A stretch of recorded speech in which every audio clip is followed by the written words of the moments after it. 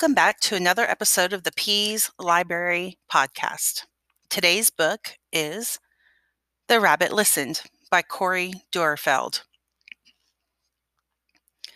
One day, Taylor decided to build something new, something special, something amazing.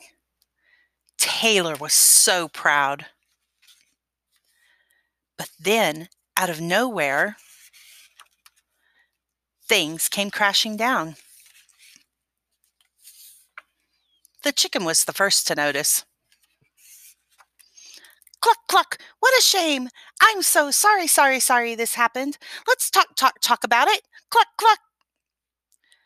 But Taylor didn't feel like talking, so the chicken left.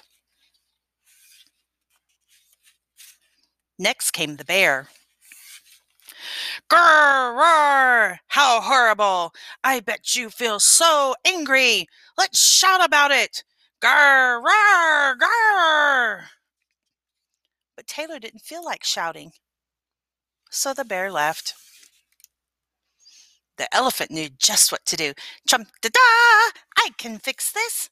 We just need to remember something exactly the way things were.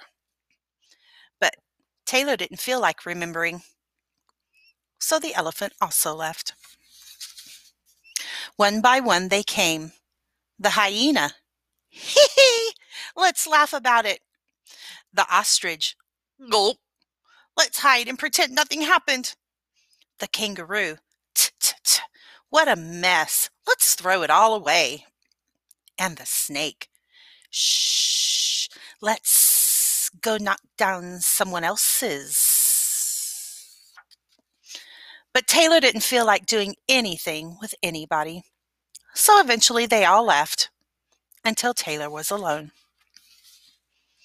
In the quiet, Taylor didn't even notice the rabbit, but it moved closer and closer until Taylor could feel its warm body. Together they sat in silence until Taylor said, "Please stay with me." The rabbit listened. The rabbit listened as Taylor talked. The rabbit listened as Taylor shouted. The rabbit listened as Taylor remembered and laughed. The rabbit listened to Taylor's plans to hide, to throw everything away, and to ruin things for someone else.